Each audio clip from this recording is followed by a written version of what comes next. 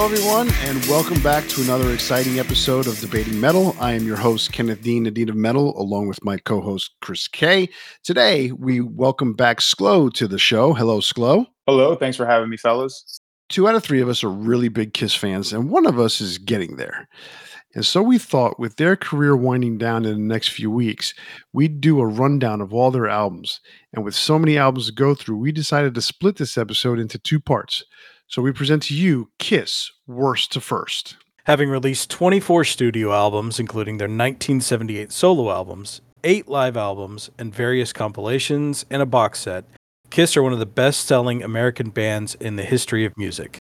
With 30 gold and platinum albums to their credit in the US alone, Kiss has been a staple of the hard rock and heavy metal scene for 50 years.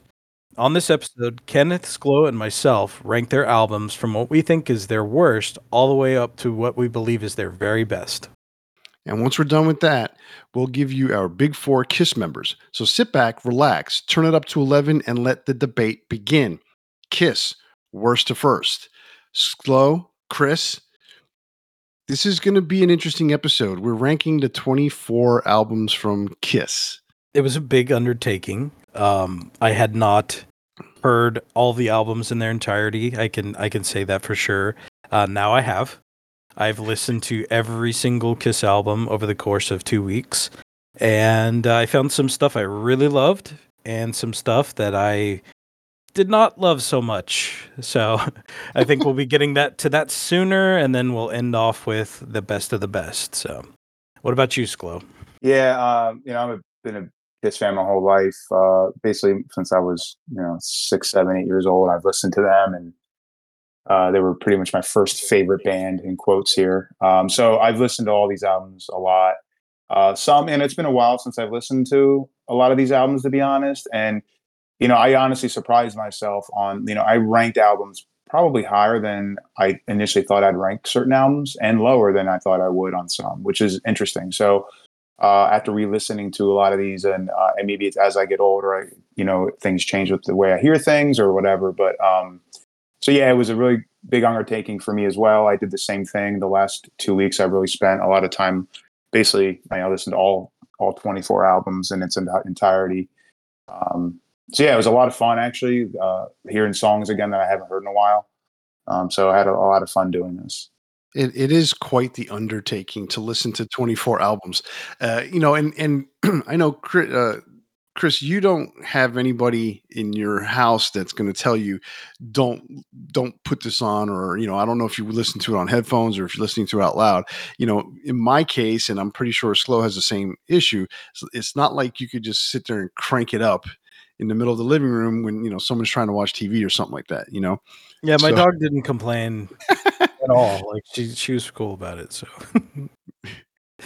Sklo, how was your cat with all the Kiss?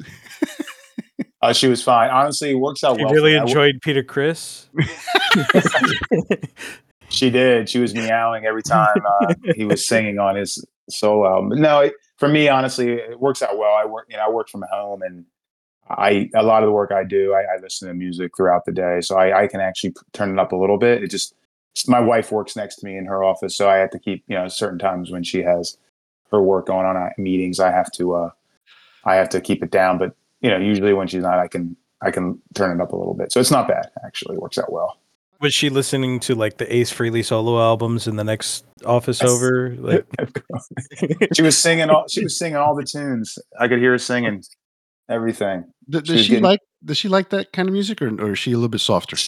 No, she does like that music, but she's not a big Kiss fan. But she does like a lot of, she goes to concerts. She was a big Korn fan, back when we first started dating. She still likes them too, and she likes the Deftones and listens to, obviously she likes Metallica and bands like that. And she's a big Ghost fan and Foo Fighters fan. So yeah, she's been into it. So she likes it, and she likes listening to it. So, but Kiss is not one that she's been, doesn't hate him or anything, but I think it's not her favorite. Fair enough. Which a lot of people are. It's either you love them or you hate them, honestly, with a lot of people. Yeah, that's very true, especially nowadays. Yes, 100%. All right, so let's get this show on the road here, as we should say, or shall say. So Kiss, worst to first, we're going to rank them from 24 all the way to number 1. and then we're going to talk a little bit about each album as we go along, and we'll try not to step on each other's toes too much. All right, so Chris K, why don't you go ahead and start it off? All right. So when I was listening to all these, and as I was going through, I was finding, oh, okay, well, this one goes above the other. I like this. This has more songs that I enjoyed. The production maybe was a little bit better on this album, so it might push it ahead or something like that. But there was one album. There was one album that's just stood out to me that I just really disliked. And so it's also unfortunate that that's the longest album that they put out. They just kept putting songs on it, and why? My number 24 is "Hot in the Shade." That was their 19th album. Of that album, I only liked one song that I genuinely thought was a good song, and that was "Rise to It," the first track. Other than that, I enjoyed about 5 of the 15 tracks: "King of Hearts," "Little Caesar," "Boomerang," and "Read My Body." So a couple notes that I took as I'm listening to this, and one of the big things that just I hated about it was the production itself is not bad, but what they did was they muddied everything up, and they pushed the drums so far back that they were like barely there. It's gross. You have the band trying to do a lot of things, like just kind of hang on to the career that they had, and it's really sad. Like I made a joke about "King of Hearts" is a Paul Stan Jovi song. I would say that "Read My Body" is like a poor man's "Pour Some Sugar on Me." It's just kind of a nothing album. It's just I think the biggest sin that it carries is that it's boring. And I was so bored that I started to hate it as I was listening to it. So above anything else, like I could find way more to enjoy on just anything else on their catalog, but this album for me just stood out as the absolute worst. All righty then. Well, tell us how you really feel. All right. Well, Sklo, what's your number 24? So for me, I don't know, being a Kiss fan, I like all of them, to be honest. But you got to put one at the bottom, and I mean, some are like not as good. And I did the same thing as you, Chris. As I would listen to an album, I'd put it. I listened to the first album, and of course, I put it first, and I listened to the next album, and I compared it to that one to see where it fall, and I kind of did that as I went through. I had an idea how certain albums I think would be higher than others going into it, but you still want to re-listen to everything and hear them all out. So for me, this actually was a surprise that I had it last after I got done ranking everything. I just said, you know what, I'm going to rank them all, boom, and I'm going to rank them. I'm not going to try to get me change my mind on anything. I listened to them. This is where I felt when I listened to them. So Peter Criss was my 24 album.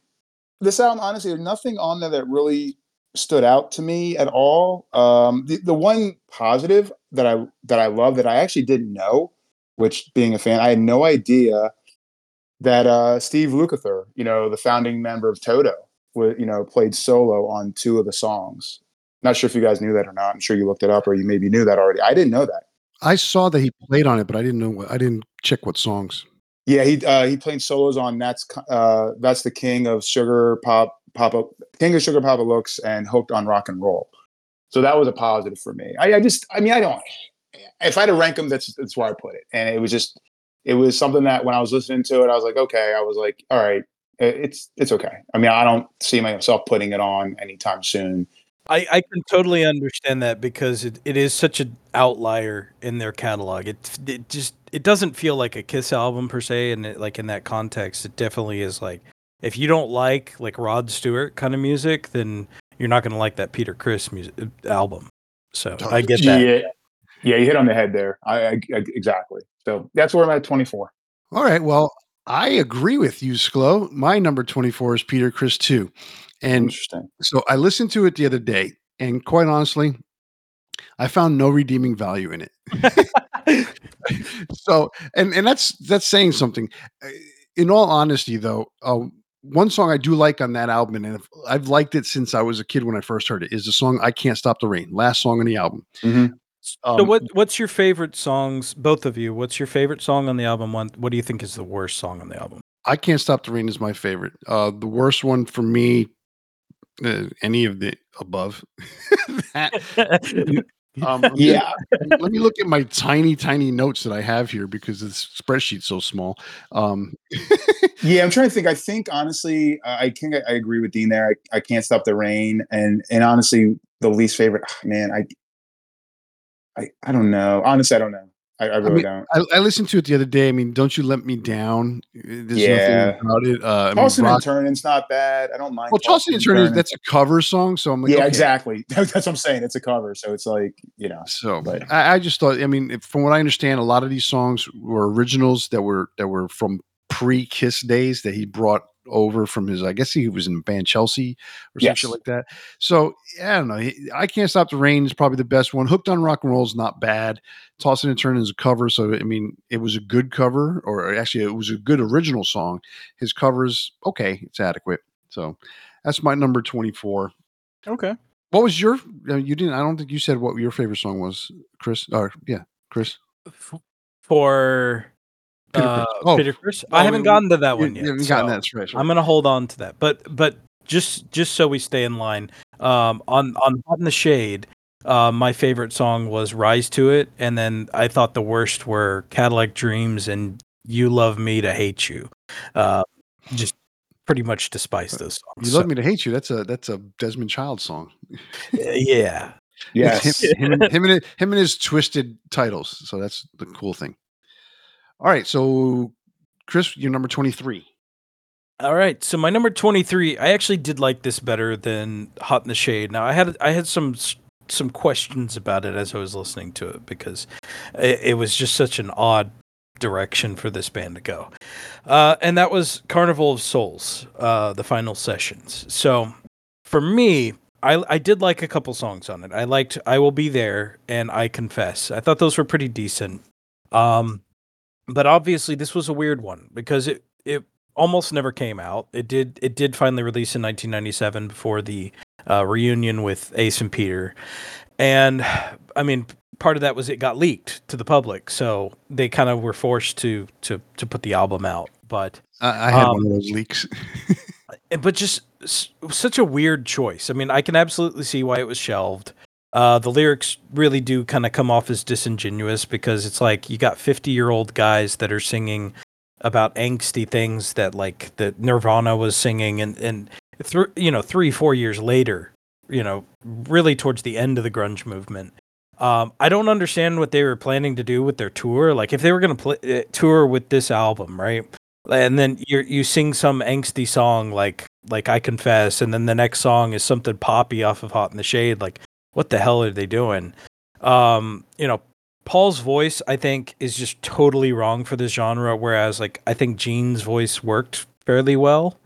And the riffs are just kind of there. Like, there's nothing that really blew me away. I would say my favorite song on there was I Confess, and the worst one was Rain. That it was so like fake angsty. It is bad. uh, I can't wait to get to that one. All right. All right, all right. Sklo, what's your number 23? My number 23 is Unmasked, Wow. 1980. Yeah, I have it low. I didn't like. I don't. After listening, it's been a while since I listened to it, but after listening to it recently, I don't know. I don't like the production that much. I'm not a big fan of Shandy. That it's a song that was pretty much a big song off that album. That's probably my least favorite song, honestly, on it. And I really like Talk to Me. I mean, Talk to Me. Ace Frehley sings on that one. But other than that, I mean, nothing else to really say. I just didn't love the production of the album.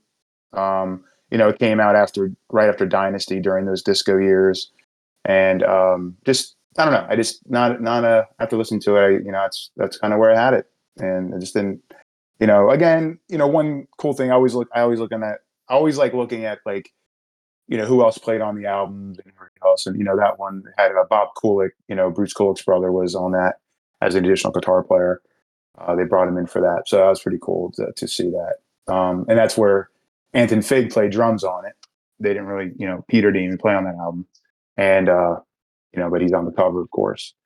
Um, that's pretty much it. And I think that's a big part of it for me. Is like, I do like having the original members involved, and I know there's a lot going on there, and there's a lot of between all those members, and Peter Criss isn't even he's not even on the record at all, and that's not why it's ranked there. But it's for me personally, I just didn't think it was what I wanted and didn't love it. Ah, I could see all your points. I get that. I mean, Anton has a very different drum sound than Peter too. And you can like if you thought that was Peter playing, I could totally understand. But knowing in hindsight, like they sound very different. Yeah, and it's not even because he's on the album. It's just for me. It just like I mean, I think he played fine on the album. I don't even have an issue with that. It's more of just in general, the quality of the album for me, production. I just don't love it as much as the other, the other ones above it. You're like Sklo. You're like 7, 8 years old when this album came out. I was 5. You were 5. I was born in 75. It came out in 80. Okay. So you're 5 years old. You don't know that it's not Peter Criss, right? I don't know. I mean, I'm 11 years old, and I was just excited that there was a new Kiss album. I had no idea. I mean, I saw Peter on the cover. They said Peter was on the on the credits. I'm like, all right, that's it. It's Peter Criss. But then later on, all of a sudden, I'm watching Kids Are People Too on ABC, and hey, look, we're introducing our new drummer, Eric Carr. I'm like, holy shit, what happened? Mm-hmm. Yep, exactly. So that's those weird things when you're a kid. You don't realize. Yep. All right. So number 23 for me is the just one step above Peter Criss in redeeming value, Psycho Circus. I don't know how you guys are rating this higher than this one, but I listened to this album, and to me it is a clusterfuck of noise coming from every direction. You've got the band is completely separate in almost everything they're doing. Peter doesn't play on but one album, on 2 songs, 1 track in terms of drums. So someone else played the drums in the whole album. Ace Frehley's only singing on a couple of songs and playing guitar on a couple of songs. Basically, it's Tommy Thayer playing most of the lead guitar, and Bruce Kulick throwing in a few licks here and there. So it's like everybody from Kiss at this point, except for Vinnie Vincent, was involved in this project. And it sounds like it's just, the production's off, and, Bruce Fairbairn, great producer. This album does not sound like a Bruce Fairbairn album whatsoever. So I was just turned off by it. Psycho Circus is a decent song. It's going to be my favorite song on the album, but maybe Into the Void, a close second. The worst song on this album for me, it's, God. Just pick a Journey of 1,000 Years, Dreaming. There's just a lot of bad songs, and they tried to make it seem like they were cohesive, but no, they were just like, watered down glue, just spreading all over the place. It's just bullshit. So anyway, number 22, Acacia Avenue. My number 22 is Gene Simmons. It's really dated, and not in a good way. I thought the album overall was pretty boring. I disliked more than I liked, honestly. Like, there was a lot of things, like putting in background singers, and I thought that was really overused. Even the songs that I did enjoy just went on too long. Like, it was almost like he didn't have any idea of like how to keep a song at a good length, which is weird because Gene to me is one of the better songwriters for Kiss in general. So I don't know what he was doing with this album. I'll give him credit for trying new things for sure. Like I would say Mr. Make Believe for sure is my favorite song that he did on the album. I enjoyed Radioactive, although the intro I thought was kind of lame. See You Tonight wasn't bad. Man of a Thousand Faces, See You in Your Dreams. Those were all pretty decent. I don't know why the hell he thought it was a good idea to put When You Wish Upon a Star on this thing. I mean, that's the biggest piece of shit. I have an answer for that. Okay, well, it was dumb. It was dumb. Well, when you think about the reasons why he put it on there, then you kind of understand. Basically, if you listen to any Gene Simmons interview from over the years, the fact that he lives in America, the fact that he's able to make him something of himself, Mhm. his wish came true. And Well, so, my wish did not come true when I heard this piece so of that, shit. that was why he chose to put that on there, because it was one of those things. It was just a lifelong dream. He had made it. So it was one of those things that he was expressing himself in that terms. Did he do a good job? That's debatable.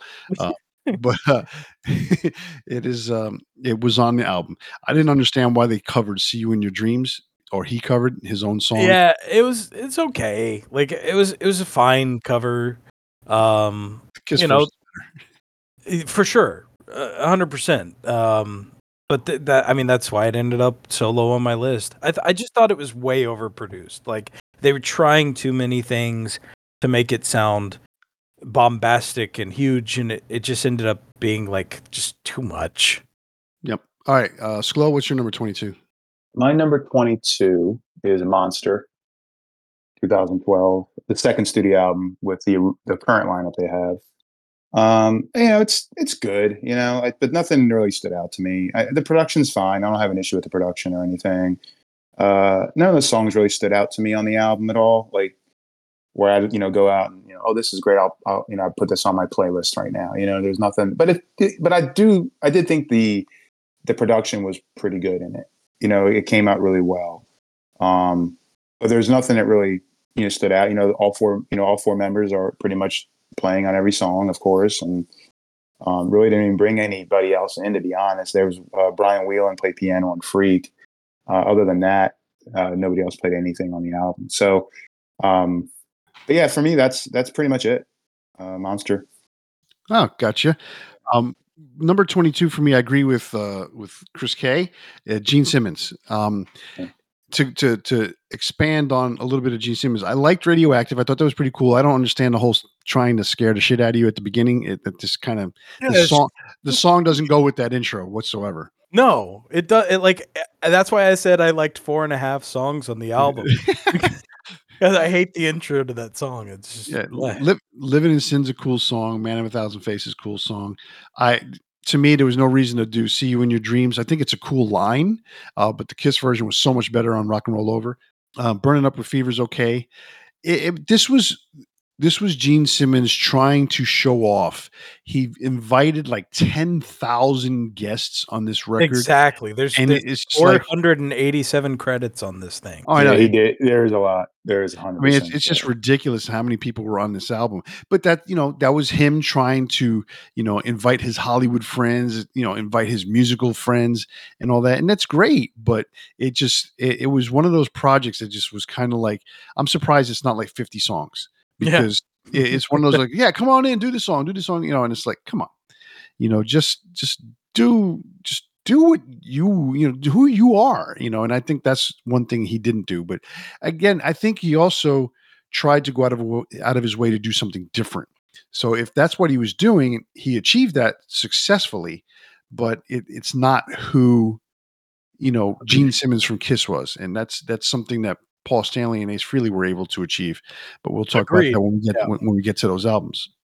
Yeah, that was one of the things that, like, when I thought of Gene Simmons at that point, and he's always kind of like the harder member of Kiss, like, when I listened to this, I was like, what is this? Like, this is not what I was expecting at all. I mean, I remember as a kid listening to all this shit, and I was like, "Wow, this is pretty cool," But again, I'm growing up in the middle of the disco era, middle of Yeah, pop, Michael Jackson. So this kind of stuff fit in, but I was also 9 years old. So true. what did I know? All right, number 21. All right, number 21 was your number 22, Sklo. I put Monster here. Um, I thought it was weaker than Sonic Boom. I thought Sonic Boom was a better, album for this lineup. Hell or Hallelujah, Long Way Down, and All for the Love of Rock and Roll, I thought were pretty decent songs. Um, I would say pretty much everything else was lesser. I mean, Wall of Sound was okay. It's a little cheesy, but okay. Like, not in a bad way cheesy. Shout, Mercy, Eat Your Heart Out, The Devil Is Me, Out of This World. I thought those were all okay. Everything else, especially like Freak. Oh, I hate Freak. Like that's one song that I was listening to and I was just like, okay, yeah, Kiss, y'all are totally freaks. You don't fit in anywhere. You know, I don't know. It just came off as disingenuous, and maybe that's how Paul Stanley feels. I don't know, but it's hard to relate to a billionaire playing song about not fitting in.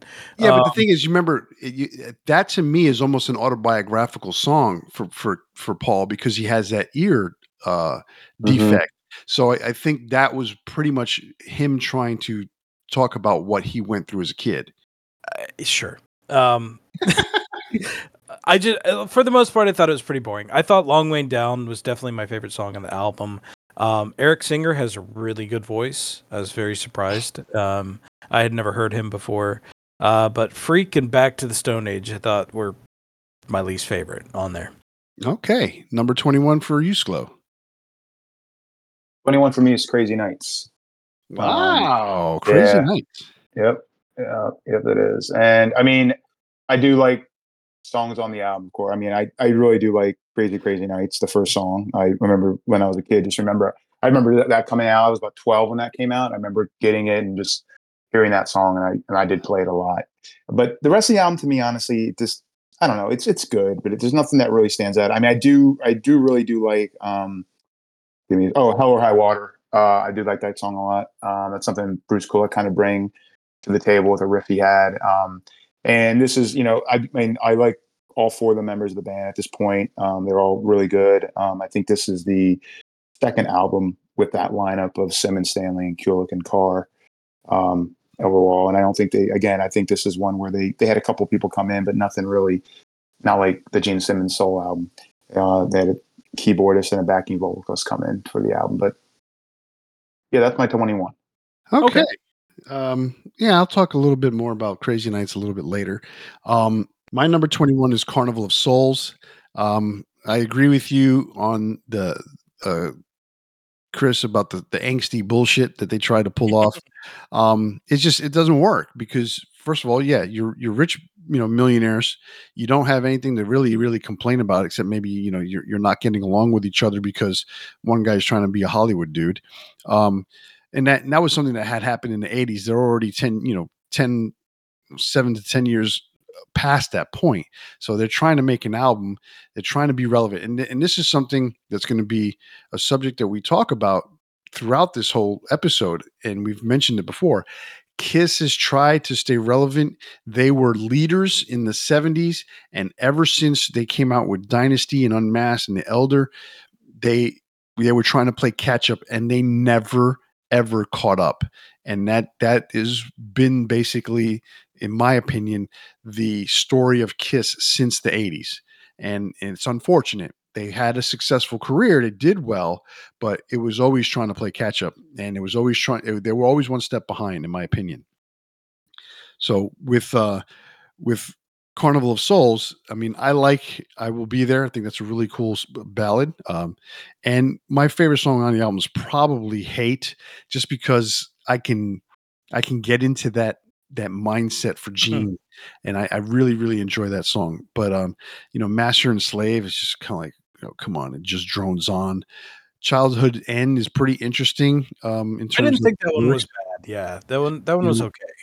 And Rain is like in Jungle. It's just like, come on, man, you guys this is not you. But they wanted to sound like Alice in Chains, and so they went and they got the producer Toby Wright, and that's it. All you're getting is a producer to give you that sound, but you got to come up with the songs, and the songs just lacked in this. And Paul can't pull off Alice in Chains at all. I'm sorry. Like he's a great singer. He's a great singer, but like that's not his voice. I did come up with a better title for the album though. Almost 50, Almost Angsty. Nice. All right, number 20. So my number 20 is Peter Criss. I don't dislike this album, but it's not a Kiss album by any means. I actually, for the most part, I would say I could enjoy it to some level. But when I was a kid, my mom used to listen to Rod Stewart all the time.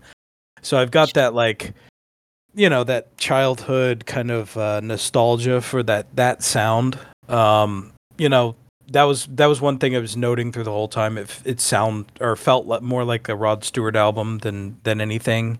You know, very different in style to Kiss. I would say there's like way too many ballads.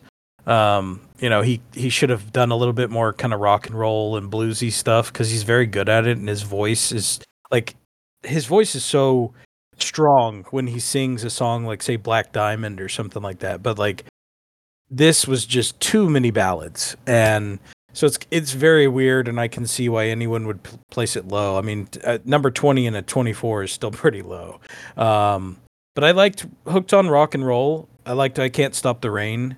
I think that's the kind of sugar Papa likes was my least favorite. And the production wasn't bad. Like everybody that worked on it was pretty good. The songs that he did drum on, like I always like Peter Chris's drum sound. I think it was Alan Schwartzberg, you know, who did a few other things with Kiss over the years. Like was the drummer for a lot of the songs, and you know it sounds good. It's just not a Kiss album, and I can totally see why most people wouldn't like it.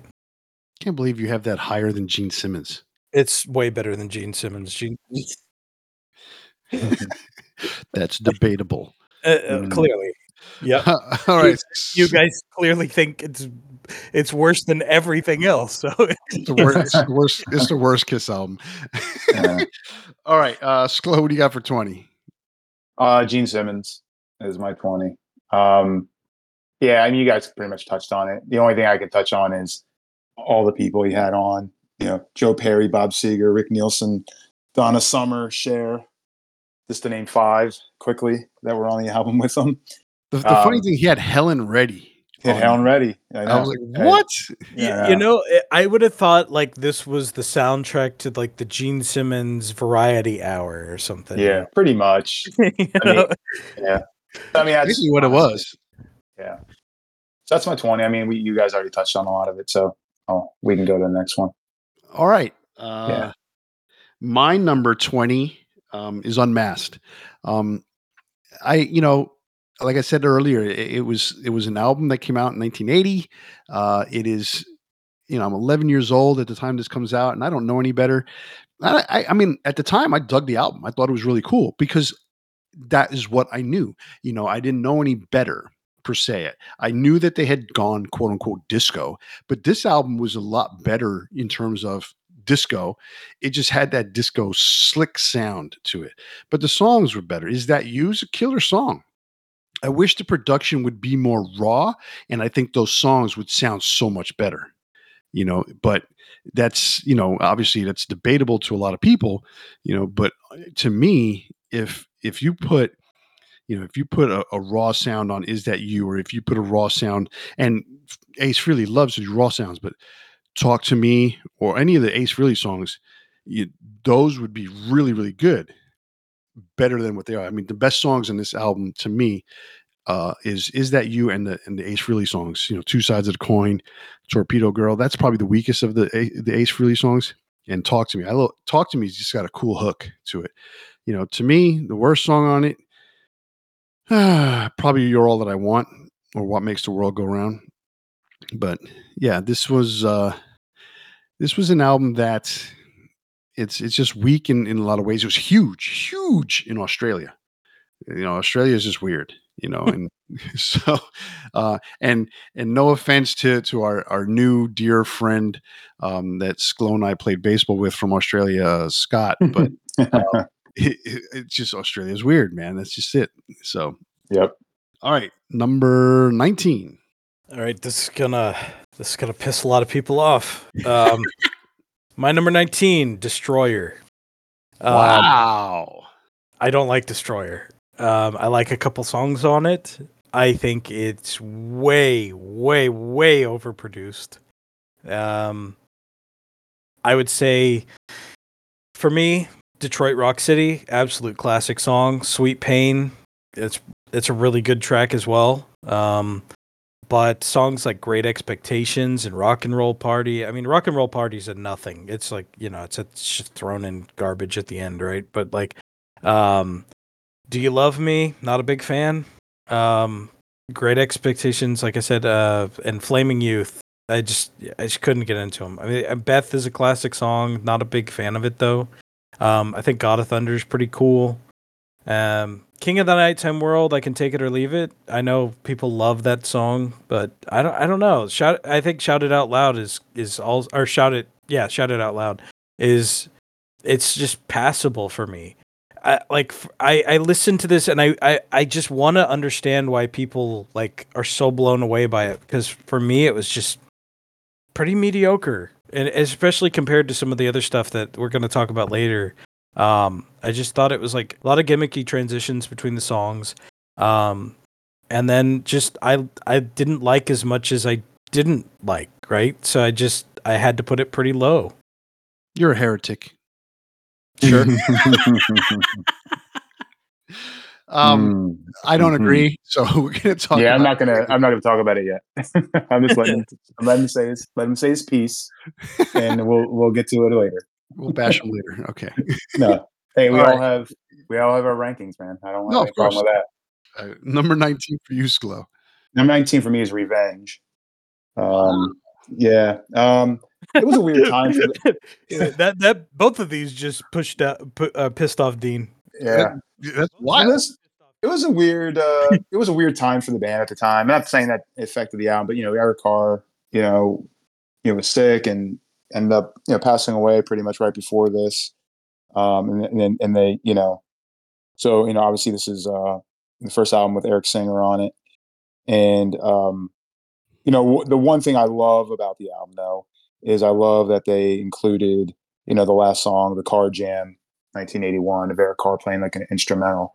And he has backing vocals on God Gave Rock and Roll to You too, as well. I mean, again, I'm a Kiss fan in general, so all the albums to me I can probably listen to and I'll be fine. And this is one of those ones. I mean, I could listen to it. The length of it's not super. I mean, it's like 48, 49 minutes long. And certain songs that stick out to me. I do like the Car Jam. I do like Domino. God Give Rock and Roll to You. Obviously, that's a song from the movie. Bill and Ted, I think. Yeah, Bill and Bill and Ted. Yeah, the second one, Bogus Journey. Yeah, I mean it's okay, and so I mean it's a good album. It's good. But I have it down because I just revere some of the albums better. To be honest, overall for me, I think the production's fine. I don't have an issue with that. On this one, they had a couple people who played on it, and Tommy Thayer, before he was officially in the band, was on the album as some backing vocals on it. And they brought in Kevin Valentine on drums to take it off, who he's also drummed on some other things of theirs in the past as well. So you have this album higher than Hot in the Shade. Okay. Hey, I'm not going to give you any hints where Hat in the Shade is, so you'll see. Jesus. Hey, you haven't mentioned it yet, Dean. What, Hot in the Shade? No, you haven't. No, that's because it's coming up right now. Number 19. Okay, there you go. There you go. Hot in the Shade. For the longest time, and it's because the 70s Kiss, held a certain place in my heart. For the longest time, I thought Hot in the Shade was, other than a couple of songs, was the biggest pile of shit that they had put out. I mean, I agree with Chris. It was way too long, 15 songs. I mean, that was part of the whole era of CDs. It's like, oh, we could do CDs, they could be over an hour long. They could be 75 minutes long. We got to put in 15, 20 songs. No, you don't. Put fucking 10 good songs and that's it. Go away. I can tell you if this album was 10 songs and like the 10 best songs that they had, I wouldn't have hated it as much as I did, because it just kept going. Like, stop. Yeah, that's exactly what it was. All of side 2 was just like, why is this even playing? Yeah. I mean, Little Caesar was cool. Like, hearing Eric Carr sing, I think is great. He has a great voice. I mean, he was so appreciative of the band letting him do that song, and he was so psyched that he actually finally got a song on a Kiss album. But I think there could have been better songs. Yeah, way too little, way too late. For me, my favorite song, I kind of have to agree with you. Rise to It. Love the intro, the little acoustic guitar stuff. My other favorite songs on the album are Hide Your Heart and Forever. At the Forever, one of the best ballads that Kiss have put out, in my opinion. Really, really love that song. And unfortunately, I used it on my first wife, and now I can't use it anymore. I've got a song like that too. So and it's like I listened to it. I'm like, damn it! Did I have to really give this one to her? Shit, I could have used this for somebody else. Anyway, Hide Your Heart. I mean, everyone knows a little bit about Hide Your Heart, and the fact that at the time that this album came out, it was released as a single at the same exact time Ace Frehley released his version. After he was told that Kiss wouldn't put it out because Holly Knight said, "Oh yeah, Gene's not, Paul's not going to do it. The band's not going to do it." And then, they changed their mind. Fucking A. So Ace Frehley's version, a lot more raw, a lot less produced. Sometimes I think it's better version than I listen to the production on the Hot in the Shade version from Kiss, and it's a little bit slicker. I think Paul tells the story a little bit better, but I like the sound of Ace Frehley's version. But that's my number 19, Hot in the Shade.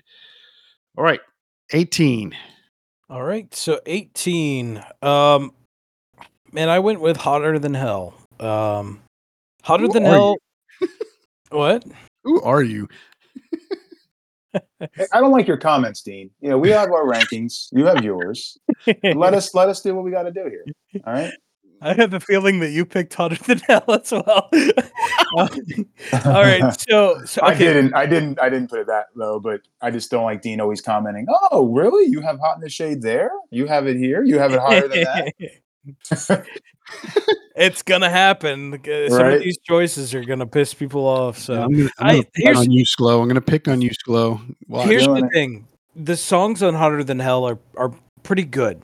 It's just the production that really drags it down, and I think it's different than a lot of people think, because I really listened to this and I listened to it with headphones on where I could hear like every aspect of the music too, and it's a strange production because a lot of it sounds like it was intended to sound lo-fi in certain places where even if it wasn't, like maybe they recorded this on this equipment and then a different part on different equipment, because like even within the same song you'll hear different like levels of quality in the mix, which is very weird. But I would say like there's some really good songs on there. I liked 7 out of 10 of them. Parasite and Going Blind to me were my favorites. And the songs sound way better on Alive. Just way better.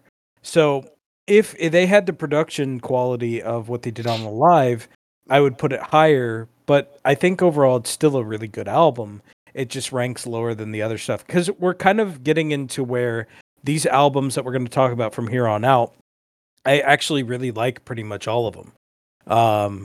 It's just the ones at the very bottom where I was like, not so much. But like from here on out, I think like everything above here is great. It's just the production on this one just puts it way lower than everything else. Fair enough. I mean, I can agree with the production. It's just terrible production. Well, I'll have more to talk about later. It's not that far up my list, but it wasn't this far down either. All right, Sklo, what do you got for 18? Are you gonna make a comment when I say what it is? Yes. Absolutely. That's all I want to know. I have Asylum 18. So that's the first album with Bruce Kulick as an official member. He replaced Mark St. John right before that on the tour, and then this is his first album. I was, again, it was one of the things when this came out, I was 10. Asylum, yeah. And I remember coming out and hearing Tears Are Falling, which I love that song. I played it all the time. But as I got older, hearing the album and everything else, the songs don't really stick out as much to me. Lengthwise, the album's fine. It's got 10 songs. But Tears Are Falling is really, to be honest, the only song I really would probably go back to. I don't mind. I didn't take notes on this one, to be honest. I think it was Trial by Fire with Gene Simmons singing on that one. I didn't mind as well. But yeah, I could listen to it, but it's not one that I'm going to put in all the time. listen to. But yeah, that's it. Asylum 18. I mean, I can see your point. I don't sit there and put this album in super high regard. So I can see your point if especially when you grew up with it as a 10-year-old, really.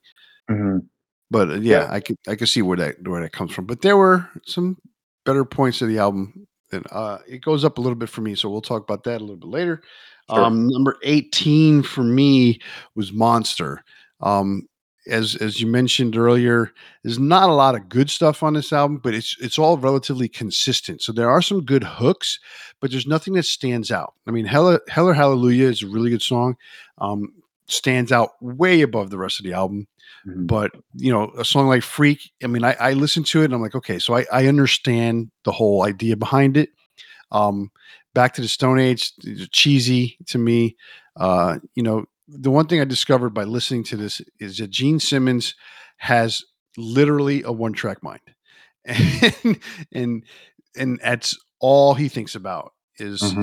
sex, sex, sex, and sex, and it's just like it's amazing that other topics like God of Thunder and Unholy were actually written by him because it's like, dude, get out of that fucking mind track. But there's nothing you can do. That's his whole style. And it's it's played out to the point where it's like everything he says is cliche. It's not even original sounding anymore. So that was part of my problem with Gene's songwriting. And Paul's not that far behind either. He's very similar minded, but he's expanded, in certain areas. But the album to me was just kind of like it's like it's got hooks, but nothing stands out. So I'm like, yeah, I'll leave it be. All right, number 17. My number 17 is Sonic Boom. I think it's definitely better than Monster. There's some good stuff to really enjoy here. Like I would say, Modern Day Delilah, All for the Glory, and Stand were the ones that really stood out to me. Stand stood out to me, I guess.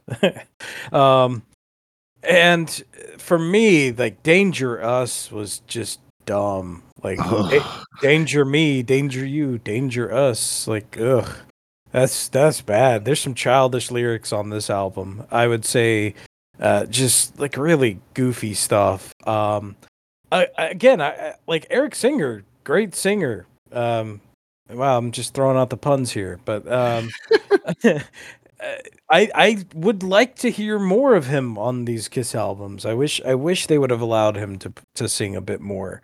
I don't think Tommy Thayer's as strong. I feel like they use a little bit of what do you call it? The auto tuning a little bit on him. That may not be the case, but the way it sounds definitely sounds that way. But he still is pretty entertaining to listen to, and I would like a little bit more variety, like those old Kiss albums where you had the mix of all four singers, one song each. I get it, Gene, Paul. You have giant egos. You need 10 out of 11 songs to sing on, but let the other guys sing a little bit more. Oh, I agree with you. I wish they would have done more songs. Touching back real quick on Monster, the Out of This World song that Tommy Thayer sings, it's That's an Ace song. I'm sorry. exactly. So that was written as if he was playing the spaceman, and I'm like, dude, really? It's like It's fuck like off. exactly that. I was like, come Um, on, man, that's not your gig. That's not your gig. Anyway, Sonic Boom, that's your number 17. Um, I it's almost there for me, so we'll talk about it when I get to it. What do you got, Slow? my 17 is Dynasty. Okay. A lot of during this time there was a lot of tension in the band. Peter Criss wasn't really even involved on the album. He played on one song on Dirty Living. There's a lot going on. It was literally his last time he played on an album until he played on two songs on Psycho Circus, I think. So yeah, so that's my song, and the song I know it was a huge song. I was made for loving you, but I mean it's okay. It's okay in my eyes. It's okay. It's not. I know it's a tour. I know it's a song staple on their tour, and I don't mind seeing it live or anything like that. But it's okay. I'm not the biggest fan of it. So, but over on that, I think production wise, it's all right. It's not anything special or anything great. And they, of course, on this one as well, they had, Enton Fig played on this album on drums. None of those songs really stand out to me. Honestly, a lot of the songs stand out to me are the Ace songs. I mean, he does a cover of a Rolling Stones song, 2000 Man, which I do like. It's a cover song now. And I actually don't mind Dirty Living. I actually think it's one of my favorite songs on the album, to be honest. I like when Peter sings a lot. I like his voice. Peter has a great voice. Yeah, whenever he sings, like it really changes the game for me a little bit. And that's why going back to the Peter Criss album, it's upsetting because that album is so full of ballads, and I think it could be a lot better because he's got a great voice. But whatever. But anyway, that's my 17 Dynasty. Hey, I mean, I can see your points on it, but at the same time, I disagree. Yeah, absolutely. It's again not too far away. Yeah, I mean, you guys listed albums that I haven't even. You're not. I mean, I ranked pretty high, and there's some. Sure, there's some. That's why I like comparing. But I like comparing so far because I'm actually comparing the three of us, and we do have some very similar, and we have 3 or 4 that are just totally out of the ballpark between all of us, which is pretty cool, actually. So of the ones that we've talked about so far, the ones that we all have towards the bottom are Monster, Peter Criss, and Gene Simmons. Yeah, just those 3. So we're kind of in agreement that they're towards the bottom.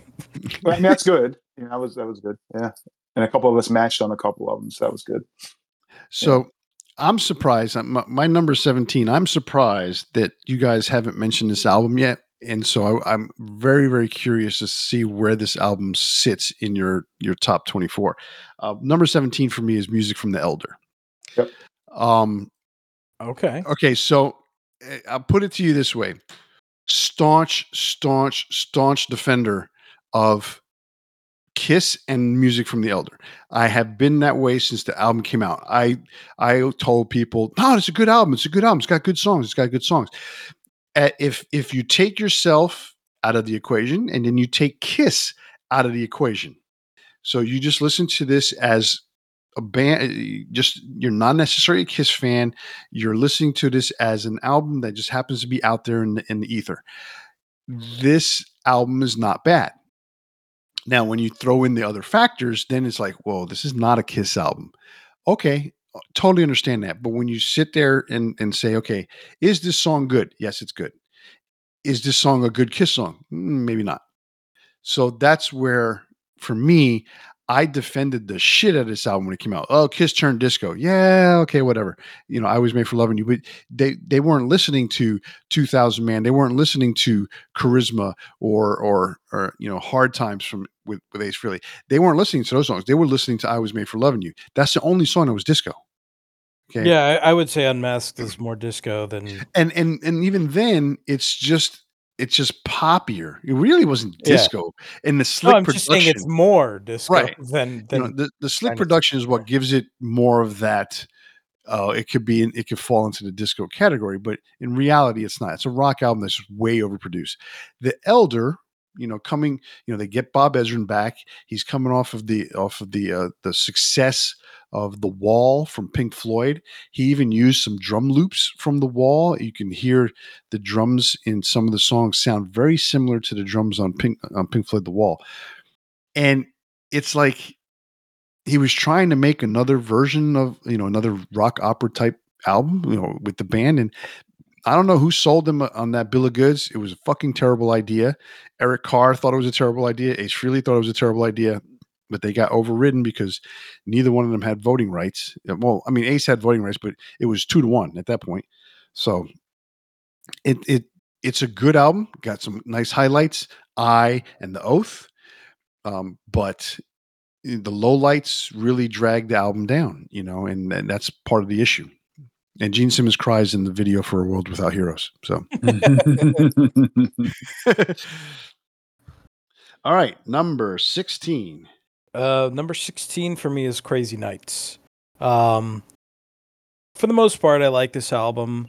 I'm not as big on Crazy Nights or Crazy Nights, the song, as you were, Sklo. It's fine. I don't mind it, but for me, it was No No No, Reason to Live and Good Girl Gone Bad. I like those. So there's a lot of Van Halen-esque kind of things on here. Like you mentioned earlier, Kenneth, like Kiss reached a point in their career where they're trying to catch on to trends. It's kind of funny that in 1987 are trying to do what Van Halen was doing in the late 70s. But I would say like overall it's not bad. There's some corny lyrics. I think the drums are pushed way too far back again. Because I mean you've got one of the best drummers they've ever had by far, and they keep pushing him back. Like they found a sound that really worked earlier on a couple albums, but then I don't know. It's just like they thought, oh, if we put the drums too far forward, then no one will pay attention to us. Gene and Paul. But I would say everything feels a little softer than like Asylum, which is kind of a bummer. I honestly feel like Gene's songs on this album like save the album. I know a lot of people say like Gene was checked out at this time, but he has the best songs on the album. It's crazy to me because it's like Paul's just trying so hard to find whatever trend is working, and it's like maybe the nonchalantness of Gene like just not caring work. I don't know. And then I laugh because you have these music videos and like you have which one is it? Is it Crazy Nights? You have like music videos that are focused on Gene during guitar solos. Like I don't get it. Like these guys have such massive freaking egos. Uh, Oh yeah. But like I said, I think the good outweighs the bad with this one. And it's still a really good album, and I love Eric Carr, so it's hard for me to rate anything with Eric like super low, but this is kind of like right in the middle for me. Yeah. Sklo, what's yours? Because I got something to say about this in a second. Oh, why don't you just say it then about Crazy Nights? Yeah, because Wait, you go Crazy. ahead if you want. All right, Crazy Nights is my number 16 as well. So since we're on the topic, Okay. I agree with you in many things. This is way, way, way overproduced. It's very slick. This is the Kiss version of a Heart album, especially with Reason to Live. Yeah, that's a good I point. mean, That's a good call. the intro sounds exactly like a Heart song, especially from this time period. And again, that is Kiss trying to be relevant and trying to catch up. But the problem is at this point of the 80s, you're talking came out in 87.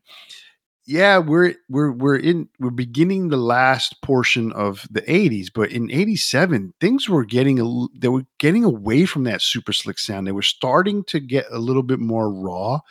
It wasn't there yet, but it was starting to. And Kiss again was just taking a step behind and oh, let's put out a really super slick album, because Asylum, 2 years before this, wasn't as slickly produced. It was well produced. Exactly. And all of a sudden you got and the problem was, the reason why it took 2 years was because they were waiting for this producer, Ron Nevison. They were waiting for him. I think he was coming off of doing Ozzy's album, The Ultimate Sin, and they were waiting for that to happen, and they can get him. And that album, from Ozzy, is also ultra slickly produced. So it's a Ron Nevison thing. They were expecting to get, big radio hit, which they did with Reason to Live. Crazy Nights is the more outstanding song on this album. Yeah. But, I don't know if either one of you guys know this. So Chris Jericho, the wrestler, he has a side band called Quarantine that has some of the guys from Trickster in it. And their first single that they released during the pandemic was the song No, No, No. And so when you listen to his version, you don't hear the Kiss production of it. It's not a bad song. A lot of guitar. I mean, a lot of guitar licks and ripping, shredding solos, and then you hear Chris trying to sing the high that Gene sings on this, and it's pretty interesting. And they've done a couple of other songs that came off of this album, and that's the interesting part. Jericho, being a really huge 80s Kiss fan, he likes this album. So I don't agree that it's a high ranking album. Number 16 for me. It's got a couple of songs that just really don't need to be on here. But Crazy Nights, obviously it's a standout. So Sklo, what's your number 16? It's music from The Elder. So we were pretty much right there on that one. It's funny because honestly, when I started this process, I think I told you before we even started, is like, joking around, like Elder is going to be at the bottom for me. And then just because it's always revered as the worst album, but as I'm listening to it, I'm like, man, I've heard it in a long time. And I was like, man, I'm actually digging this. I'm like, it's got this Rush vibe to it. And I'm, a big Rush guy. And it's got that progressive, it's obviously a concept album. Like Rush, it's almost like remind me of 2112, but not 2112, but it has that vibe to it. I don't know. I was digging it. I was like, man, this is pretty good. And it's actually an album I think I would throw on again. You know what I mean? And listen to it a little bit again. And it's I love Eric Carr like you, Chris, and I'm a big it's his first album with the band, and it's actually Ace's last album until he plays on Psycho Circus. But yeah, and so yeah, I mean, you mentioned a couple of standout songs. I thought the same thing, Dean, on some of the songs you mentioned, and on the track listing there. And I actually also like Odyssey. I can name a few of them, Mr. Blackwell as well. But I just think I actually like it. It's a good album. It's not bad at all. And I think you're right. I think you made a good point that if it was another band's album compared to what Kiss was at the time and what they were doing, I think people thought it was like a drop in the level of what they were used to producing and getting out in the world. But if it was just like another band that made it, I think people would be like, "Oh, okay." Absolutely. Like a progressive rock band made that album. I think people would be like, "Oh, this is awesome." Yeah, if Kiss doesn't put their name on it, no one knows it's a bad album, or no one thinks it's a bad album. Yeah. No one knows it's a bad album. I stand corrected. This is a good album, and then it's like it's Kiss. Oh, it's a bad album. That's exactly what it is. I know. It's just funny. It's just a funny way to put it. Yeah, it is. So that's my 16. All right, so we're up to number 15. So number 15 for me is Psycho Circus. You mentioned it earlier. I like it a bit more than you do. Clearly, I think some of the good songs on there are the title track Psycho Circus. For me, I really like Into the Void. That's the Ace Frehley song on the album. I thought Dreamin' was okay, and In Your Face, which was the bonus track, that was also Ace Frehley. I like that one quite a bit. It's kind of a bummer that they left it off of the main album. But if you got the iTunes version back in the day, which I think probably a lot of people did, you got the In Your Face track. So this album did save their career. You can't take that away from them. It's not necessarily because of the album, but because of the tour that was associated with it. But it also made them a lot of money. Into the Void, I think, shows that that classic Kiss sound still works. This was the track that everybody played on, and it's good. I thought tracks like I Pledge Allegiance to the State of Rock and Roll were, fine. Like goofy, but fine. Journey of a Thousand Years was it's okay. For me though, like I finally found my way. That was the Peter Criss sung track.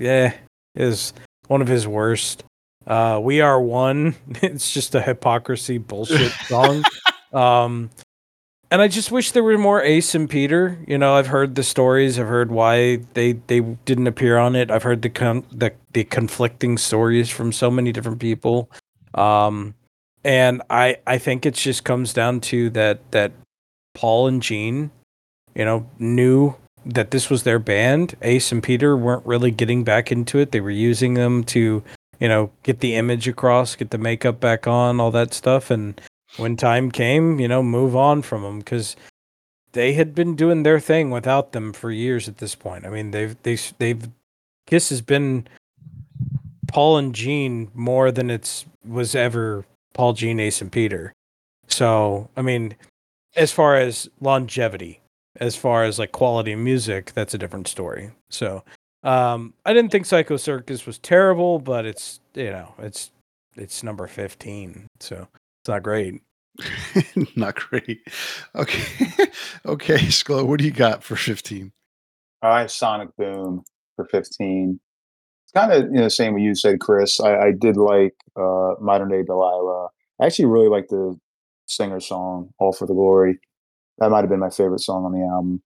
Yeah, Um, that one's pretty good. yeah, I like it. Just I don't know, it flows really well. It's got a really good. I don't know. Just there's one song I was like, when it came on, I was like, man, this is really good. And I haven't heard that for a while. Say Yeah, it's a pretty good song as well. But yeah, I mean, overall, it's like you said, it's our 15th rank, so it's good. A couple good songs on there, and and it was actually the first for both of Thayer and Eric to actually have like a lead song on an album for them, and for me, that's a pretty good first lead for a singer. And actually, I thought Thayer's is pretty good. When Lightning Strikes as well. Didn't mind that one. Didn't mind it, but I definitely like the singer. That's probably my favorite track on the album. So, that's also my number 15, Sonic Boom. Okay. And so the way I look at it is this is the best of their worst albums, and this is the worst of their best albums. This is the cutoff line for me because all the albums from here on in to me are pretty good albums. You have to rank them at some point, just like you got to rank all 24. But there was a bunch at the bottom on this to me that kind of like, yeah, they were pretty lame. But this Sonic Boom, I actually thought when it came out was a really good album. I like Never Enough. I like Stand. Those are got some really good hooks. Modern Day Delilah, I think, is a really cool song. Um, just listening to it again this past week, I agree with you. All for the Glory, that singer song is a really, really good song. I mean, they have hooks, and it's never been a question for them in terms of writing hooks. It's just a question of, is the hook catchy enough to be a hit? And that's always been their issue, So this one, I mean, Never Enough. The problem with Never Enough, I think it's Never Enough. Yeah, the problem with Never Enough is it sounds like a Poison song, and it sounds like a Poison song off of Open Up and Say Ah, and I can't remember the name of the song right now, and I'll think of it in a second. But it is one of these things where it's like, okay, you're again trying to be relevant, but you're going backwards in time, and you're using something that is several years old, and it's kind of like, all right, come on, do something, where you just stand out on your own, and that is where Kiss tends to fail miserably all the time. It's honestly true. I mean, you think about, Carnival of Souls, they tried to be grunge, okay, but they started doing it in 1995 when the grunge was starting to die, and that is the problem. It's been that problem for a while. And so, it's I mean, it's Kiss bashing, but it's at the same time, I love the band. I just wish that they would have been smarter, I guess. I think, Chris, you and I were talking about this the other day. It's amazing that Kiss has gotten this far or got to this point because they stepped in it so many times and screwed up so many times. I haven't seen a band screw up this many times and still continue to be able to go out there and tour the way they have. You Sure, know? surely, yeah. I mean, without that reunion tour, they're not around. All right, exactly. I don't know if so. I was talking about that Poison song. I don't know if it's Nothing But a Good Time or if it's Look But You Can't Touch. I can't remember, I'll but it's tell you, there was a lot of times I'm listening to songs in here, and like it'd be like one track here and there where I'm singing some other song's lyrics along with whatever they're playing because it sounded so similar to whatever that might be. yeah, it's Nothing But a Good Time. There's a ton of similarities between that song and between Never Enough. And it is what it is. I mean, Never Enough is a good song by itself. It's just wish it didn't sound so much like that Poison song. Yeah. So all right, so that's number 15 for me. What do we got? Number 14. Number 14 for me is Revenge. I almost said Vengeance. Okay, like that's an album. Okay. Revenge. So Revenge has a lot of good things going for it. I like how heavy it is. I think it's definitely one of the heaviest albums. I love Unholy. I think that's a great track. God Gave Rock and Roll to You Too is very nostalgic for me because I was a huge fan of Bill and Ted when I was a kid. Domino, I thought was really cool. Some of the other songs I liked just fine. Um, and then Car Jam 1981 is, great tribute to Eric Carr. Um, but for the most part, I liked other albums better. And as much as I wanted to like this because it was heavier in sound, um, you know, it just didn't do it as much for me. I thought the album definitely didn't need a ballad. Like every time I look at you, I thought it was completely unnecessary. Gene is just an absolute top form here. Like this is Gene, kind of back on track. And I just felt like Paul was also trying still too hard to kind of follow the trends. But overall, really good album. Enjoyed it a lot. You know, I hold this in a little bit higher regard. So we're going to talk a little more about it later. I got to say one thing though, Car Jam. When no one has mentioned the fact that that's actually a riff from Ace Frehley's Breakout, from his Frehley's Comet solo album. Yeah, that's true. Yeah, that's right. Yeah, So, right. and it's interesting because, of course, they give him zero credit on Of this. course. But That would damage their ego. Of course. so Of anyhow, course. what do you have for number 14, Slow? I have Psycho Circus. Finally. Very, very close to Chris. Chris and I are pretty close. You were way down on that one. Yeah, honestly, very similar reasons. I actually like the first song, the title track, a lot actually.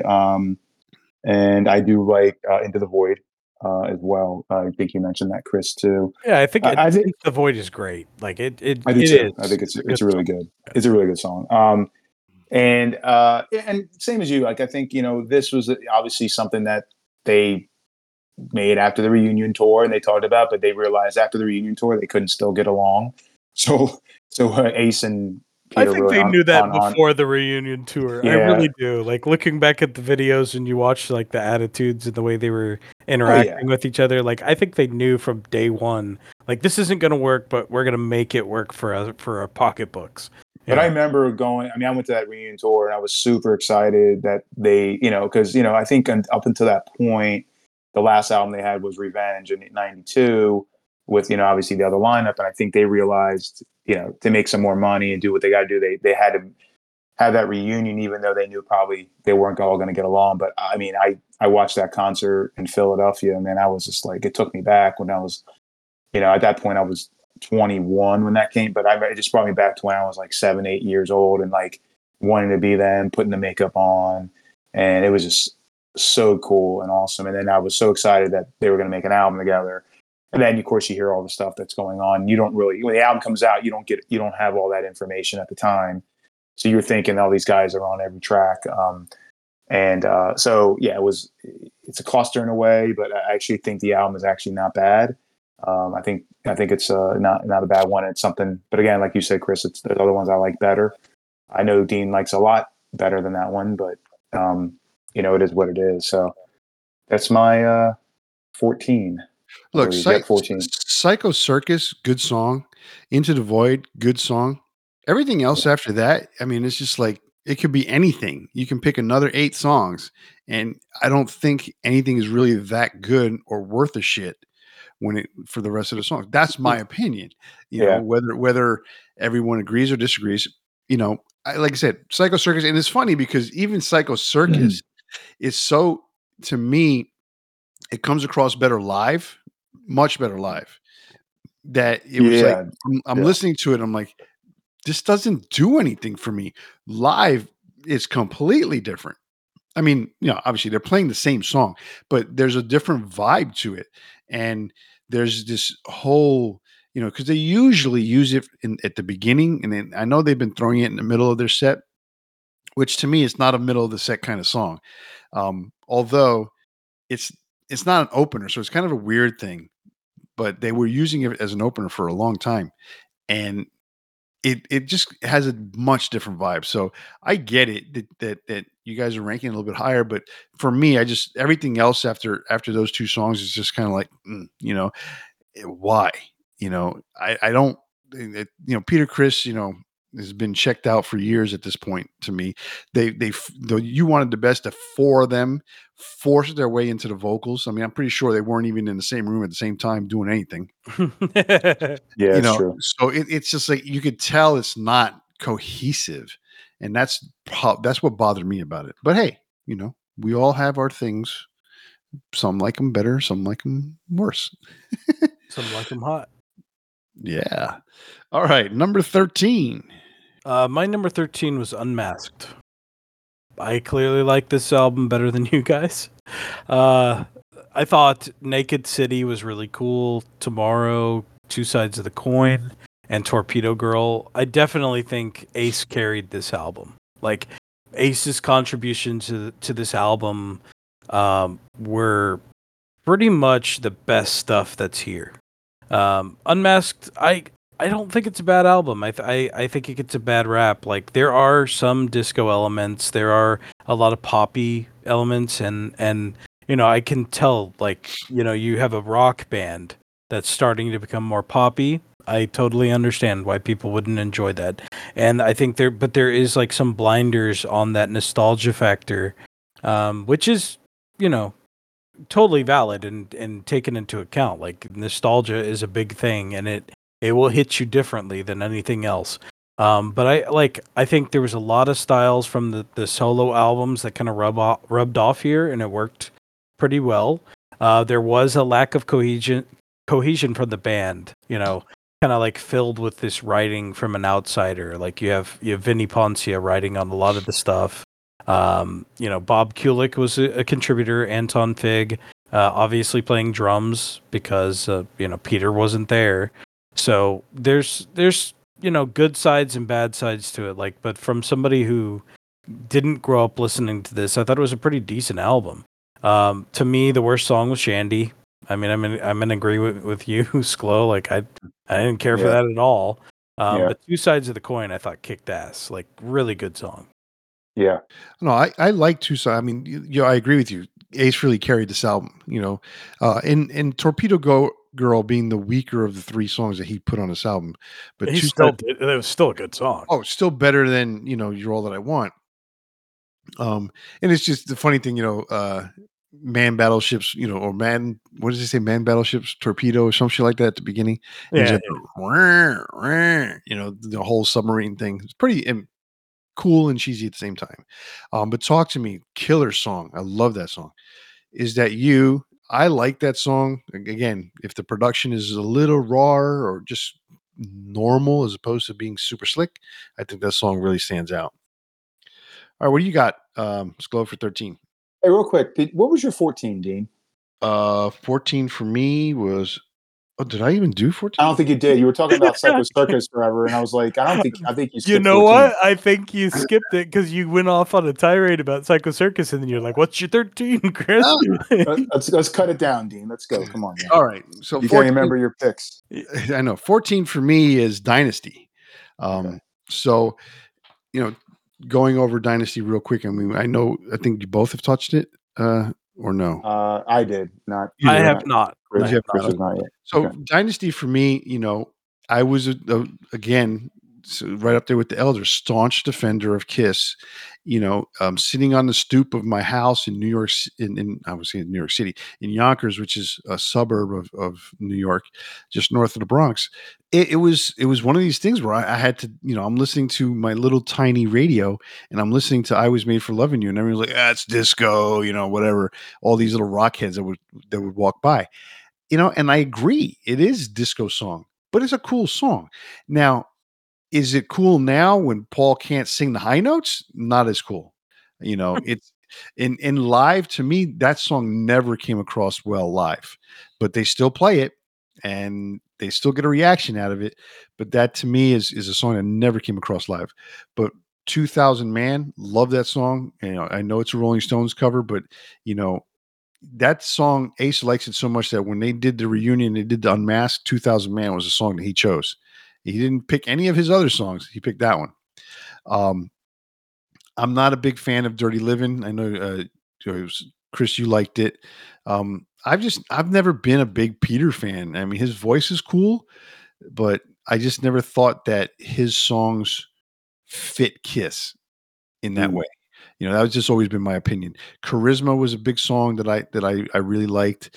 The Ace songs on this album, all Save Your Love, Hard Times, those songs kick ass.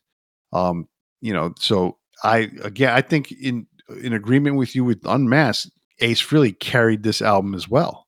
Those songs stood out much better than the rest of the songs. Although, Charisma, X-Ray Eyes, they were still good songs. That's my opinion on that. So that's my number 14. So we're up to 13. We did Unmasked for Chris, 13 for Sklo. What do you got? 13 for me is finally your guys' favorite album, Hot in the Shade. It's 13 for me. Absolutely. And this is the reason why I have this. Obviously, you guys had this a little bit lower. Obviously, it was your last, Chris and Dean. It was 19, so it wasn't like your bottom. But for me, like a big part of this is this is basically Eric Carr's last album with the band. And that kind of brings I'm a huge Eric Carr fan, and I love Little Caesar. And I think that was great that they he brought it to the table and they had him record it and play it on the album. I love that song. And I don't know, you guys might think it's cheesy, but I really do like the song Hide Your Heart a lot. I don't know, it's so cheesy, but it's something about it I just like. The do ha ha ha. It's something about it. I really do like it a lot. It's probably my favorite song on the album, to be honest. And I obviously like Little Caesar as well. And you're right, there's a lot of songs on it. It's almost an hour long. And I think for me, it's more a nostalgic thing. It's something I was looking forward to when it came out in '89. And I wanted all those songs at the time. I wanted some Kiss music. Because at that time, I think what was the most recent album before that? It was 2 years. It was Crazy Nights right before that. But it's the last one with Eric on the fully on a full album with them. So, but yeah, that's the reason why. And then honestly, I was surprised, to be honest, when I ranked it, because when I was listening to the albums the last couple weeks and I put it on there, I'm like, man, I put this higher than I thought I was going to put it, to be honest, because I didn't expect to put it that high. But I did like it, and I dug it, and and actually it's so funny that I put it that high that I actually listened to it again today just to see if I was going to keep it where it was, because it was the one album that I was like, man, I have that higher than I thought I would have it. So I listened to it again today, and I'm like, man, I do. I'm fine where I have it. So yeah, so that's Hot in the Shade. I did a bit of that myself, where like I really tested albums against each other too. Like I would put them in a certain placement, and I go, "Is this really better than this one?" And then I would go back and listen to both of them again, and go, "Okay, well maybe my order is a little different." So I really put a lot of work into this. Like I gave every one of these albums probably at least 2 listens, except for maybe the worst of the worst. Like I didn't make a lot of effort to listen to those again, but Yeah, definitely. I totally understand where you're coming from with it. Like I said, there's three to me standout songs, 4 if you include Little Caesar. And side notes, Michael Bolton was a co-writer on Forever, so that's a cool thing. Yeah, it's cool. And, Yeah. and then Tommy Thayer, obviously, is his name is popping up. He's been associated with the Kiss organization for quite a long time. Yep. Co-wrote Betrayed, and Rise to It, co-written by Bob Halligan Jr., who is from Judas Priest fame, the songwriter to Some Heads Are Gonna Roll, and I think it's Take These Chains Off. I think he wrote that song. Yes. Yeah, I think so. Yep. So so Rise to It's a cool song. I mean, when this album came out, I was so excited because I liked Rise to It. I liked Hide Your Heart. I saw the video on MTV. It was just, it, and then Forever, of course, like I said, I used it, on my ex, but I mean, there was so much extra shit. I'm like, it was so tiring to try and have to get through it all that it burned me out. So I get it. Yep. All right. So what's your 13 for you? My number 13 I actually was redoing my list while while we were talking because I'm like, hey, wait a second. Yeah. Number 13 for me is Animalize. So Animalize, when I think about all these next bunch of albums that are coming up, um, Animalize is one of these things. If you start listening to all the tracks and you say, okay, it's got Heaven's on Fire. That's a good song. I've Had Enough. Good intro to the album. I mean, that's killer the way it starts out. It's a banger, you know, and then it becomes, Gene Simmons, Burn Bitch Burn. Lonely as the Hunter is not that great of a song to me. Under the Gun is pretty cool. They even played it live on that Kiss Animalized video that they put out in '85. Um, Thrills in the Night. It was they tried to make it a single. It just really didn't do much. Murder in High Heels. I don't like that song much. So it kind of just kept getting weaker and weaker, and then they would try to throw a cool riff in there with like Under the Gun, but it didn't do it for me. So that's why it's my number 13. Okay. Real quick, just want to touch on this, and I noticed I think we all have 12 left, right? And out of the 12 left, we haven't mentioned 8 albums yet. So I think that's pretty impressive that we have 8 albums in our top 12 that all of us haven't even mentioned yet. I was just kind of going to quick math, I think is what it is. Just thought that was interesting. That's pretty cool. Yeah, that means we have a lot of very similar, maybe obviously the order might be different, but we haven't mentioned out of the 12, that's pretty good. So, Pretty cool. yeah, pretty cool. Well, that's where we're going to bring things to a close for part 1 of Kiss Worst to First. Remember, you can listen to all of our episodes whenever or wherever you like by clicking like or subscribe on your favorite podcast platform. And don't forget to interact with us on Facebook, Instagram, and Twitter, or send us an email to debatingmetal@gmail.com. If you listen to us on YouTube, be sure to leave us a comment and ring that bell to be notified when we post a new episode. And remember to tune in to our next episode for part 2 of Kiss Worst to First. On behalf of Kenneth, Sklo, and myself, stay safe and always turn it up to 11. See ya.